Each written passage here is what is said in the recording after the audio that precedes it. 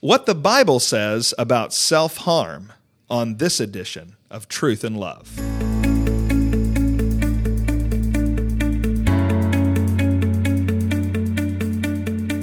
I'm Heath Lambert, and you're listening to Truth and Love, a podcast of the Association of Certified Biblical Counselors, where we seek to provide biblical solutions for the problems that people face. On this edition of the podcast, we're thankful to welcome Dr. Kevin Carson, who is the pastor at Sunrise Baptist Church in Ozark, Missouri, and is a professor of biblical counseling at Baptist Bible College and Theological Seminary in Springfield, Missouri. He's here to talk to us about the important issue of self-harm, and this, Kevin, is an issue that I think a lot of people are confused about. It's probably an issue that a lot of people don't even know or think about. So when we talk about the issue of self-harm, what are we really talking about? Well, when you talk about self-harm, there's a number of individuals, they say up to 1% of the United States population, who consistently harm themselves in one way or the other. And self-harm is a broad topic. It could include anything from cutting to hitting to picking. And those where you would just pick at your skin, you'd create a spot and you just constantly keep it fresh and let it bleed some. And it would be a constant thing that produces pain. It could be breaking bones, pulling hair, pulling eyelashes. It's just a broad sense of what it includes. And so at that point, people often are struggling with some kind of pain, usually emotional, some kind of guilt or shame. Something's going on in their past. And so at that point, physical pain seems easier to deal with than what they're trying to think through. So that's interesting, because I think when people hear the descriptions that you're providing of the kinds of things that people do, you know, if you say if 1% of the population struggles with it, then that leaves a whole big bunch of people, 99%, that don't struggle with it and are perplexed by that kind of behavior. What is the logic behind it? How can we understand this problem? What is it about the infliction of pain on oneself that helps to deal with whatever these difficulties are? Well, it's what I would call the vicious circle of folly, if we use Dave Pallison's terms from years ago, where they have some kind of stressor. Now, the stressor could be a current relationship, it could be pressure at work, and that stressor's added to something from the past that they're dealing with, and the combination of those two makes that pain unbearable. And so that would encourage them then to go do some kind of self-harm. Typically, they employ something simple, and it just gets more and more. It's kind of like the law of returns, where it initially helps, and then you have to increasingly do more and more for it to get the same kind of help.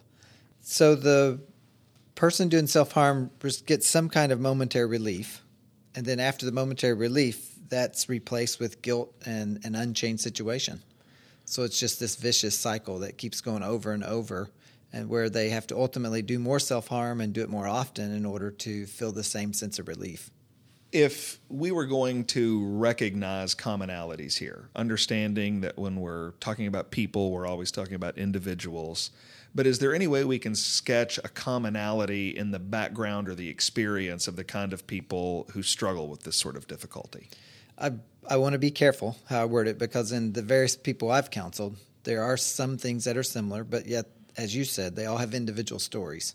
And so I don't want to minimize what's happening in a person's life, but often there's something that's gone on in the past, and that has created an incredible sense of disappointment. And not handling that disappointment in a biblical way has led to this continual, and I'm calling it pain for lack of a better word, but just this burden that's on someone's soul. You know, I almost think of it as David, Psalm 51 and 32, where he's talking about God's hand was heavy upon him. Just that sense of a heaviness, not that it's sinful, but a heavy spirit. And so trying to do something with that without honoring God, they turn to these self-harm practices. And then usually it's an individual trigger. Maybe it's something off of social media, something at work, again, something going on in the family that encourages the continual use of the practice. When we talk about a problem like this that is somewhat out of the mainstream, in that a smaller minority of people are struggling with it, not a lot of folks have experience with it, it seems like it's the kind of problem that the Bible wouldn't say very much about. What would you say to people about what the Bible has to say? What can we learn from this problem from the Scriptures? Sure. There's a couple key passages in the Old Testament. They're in the first couple books of the Bible, and so it's in the law, and it says don't cut, but it's kind of close to don't tattoo. Mm-hmm. So at that level, really, that's not where I typically go to get biblical instruction on this particular issue if we're just talking about cutting. But in just general self-harm, usually the person's struggling with a lack of gratitude. God has somehow in their story, there's parts where they're disappointed. So there'd be a lack of gratitude, lack of contentment, misunderstanding of the goodness of God, just this sense of a struggle in trying to worship God, loss of hope, those kinds of things. And the Bible talks about that all over. Yeah. And so those common issues tend to be behind whatever's going on, the current struggle. So we want to, as we work with them, we want to look past the behavior and recognize we have just a common person here with common struggles, but they're responding to it differently than maybe an extra drink or too much coffee, lack of sleep. You know, there are other ways we respond sinfully to stuff. I think this is just one way people respond sinfully. So if we go look in the concordance for the specific word, we might feel disappointed. But if we understand the themes behind the actual presentation of the problem, we'll find rich resources in the Bible. The Bible talks about it in many different ways. Okay. And when you look at some of even the heart, possible issues of the heart, sometimes it's perfectionism, where they just can't, no matter how hard they try, especially if it's someone with eating habits, they just can't look the way they want to look. Or it's an issue of control. Something in the past was out of control, and now if they self-harm, they can't control that past pain, but they can control the current pain. So they have a sense of, I can choose when to do it, when not to do it. And it's almost a sense of you hire self-harm to work for you, but before long, you're serving it instead of it serving you. What about people listening to this and they know somebody who struggles with this? Or maybe someone's listening and they do struggle with it. What is some biblical instruction that you could share that would give people some things that they could begin to do to help? It's a good question. I think the first thing we want to say is we have to start with love. The folks that I've dealt with over the years that have struggled with self-harm, whenever it gets out, if you can use that term, maybe it's in a life group or in just a conversation, when a Christian hears about you're struggling with self-harm, usually they start bullet pointing answers. And most of them would say, what happened to the fact of just saying, I hate that you're hurting? Let's try to deal with what went on in the past. Let's try to think through it. It burdens me that someone would sin against you, if that was the case. And so often we jump to the answer before we actually have a sense of compassion and mercy. And a lot of them are just waving their hands saying, where's the mercy? And I think it's a legitimate question. Yeah. Because we believe we are helping, because we're given the bullet points. If you'll do these things, God will be honored, life will be better, the stressors will seem less. That is all help. But sometimes we jump to the help so quick we forget to let them know we love you, we're concerned about your story, we hate to hear that this has gone on in the past. So that's the first element. I would just say don't forget Christ-like love. The second part is just we don't want to speak in platitudes. Let go, let God, those kinds of things that sometimes we share. You know, that happened in your past. You got to look forward. You're going to probably have to help them think through, how do I actually deal with conflict resolution? How do I deal with disappointments in the past? Steve Vyers' book on how to handle the past is a good resource to think through that.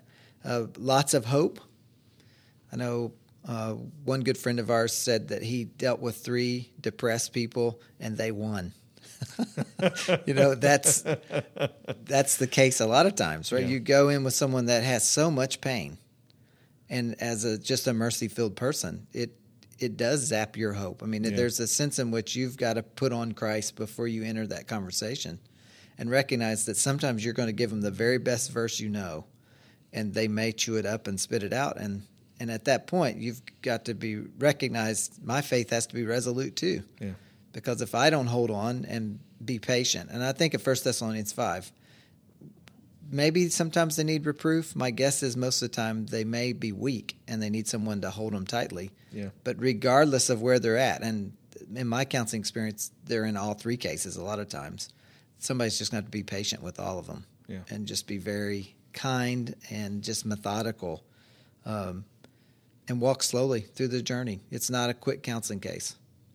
One thing for sure, as we interact and we show them the love of Christ, we want to point them to the glories of the gospel of Jesus Christ. Good. Because Christ is the one who understands our struggles. He's the one who's had the same temptations. He's walked on earth.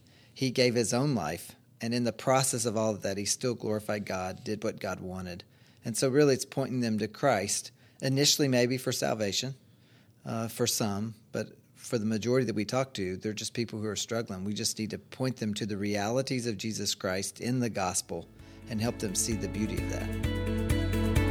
You're listening to Truth and Love, a podcast of ACBC. Our guest this week has been Dr. Kevin Carson. He is a fellow with the Association of Certified Biblical Counselors, and he is also a regular instructor at our counseling and discipleship trainings. At these events, which we host throughout the year all across the country, we teach Christians just like you how to deal with problems like the one we've been discussing.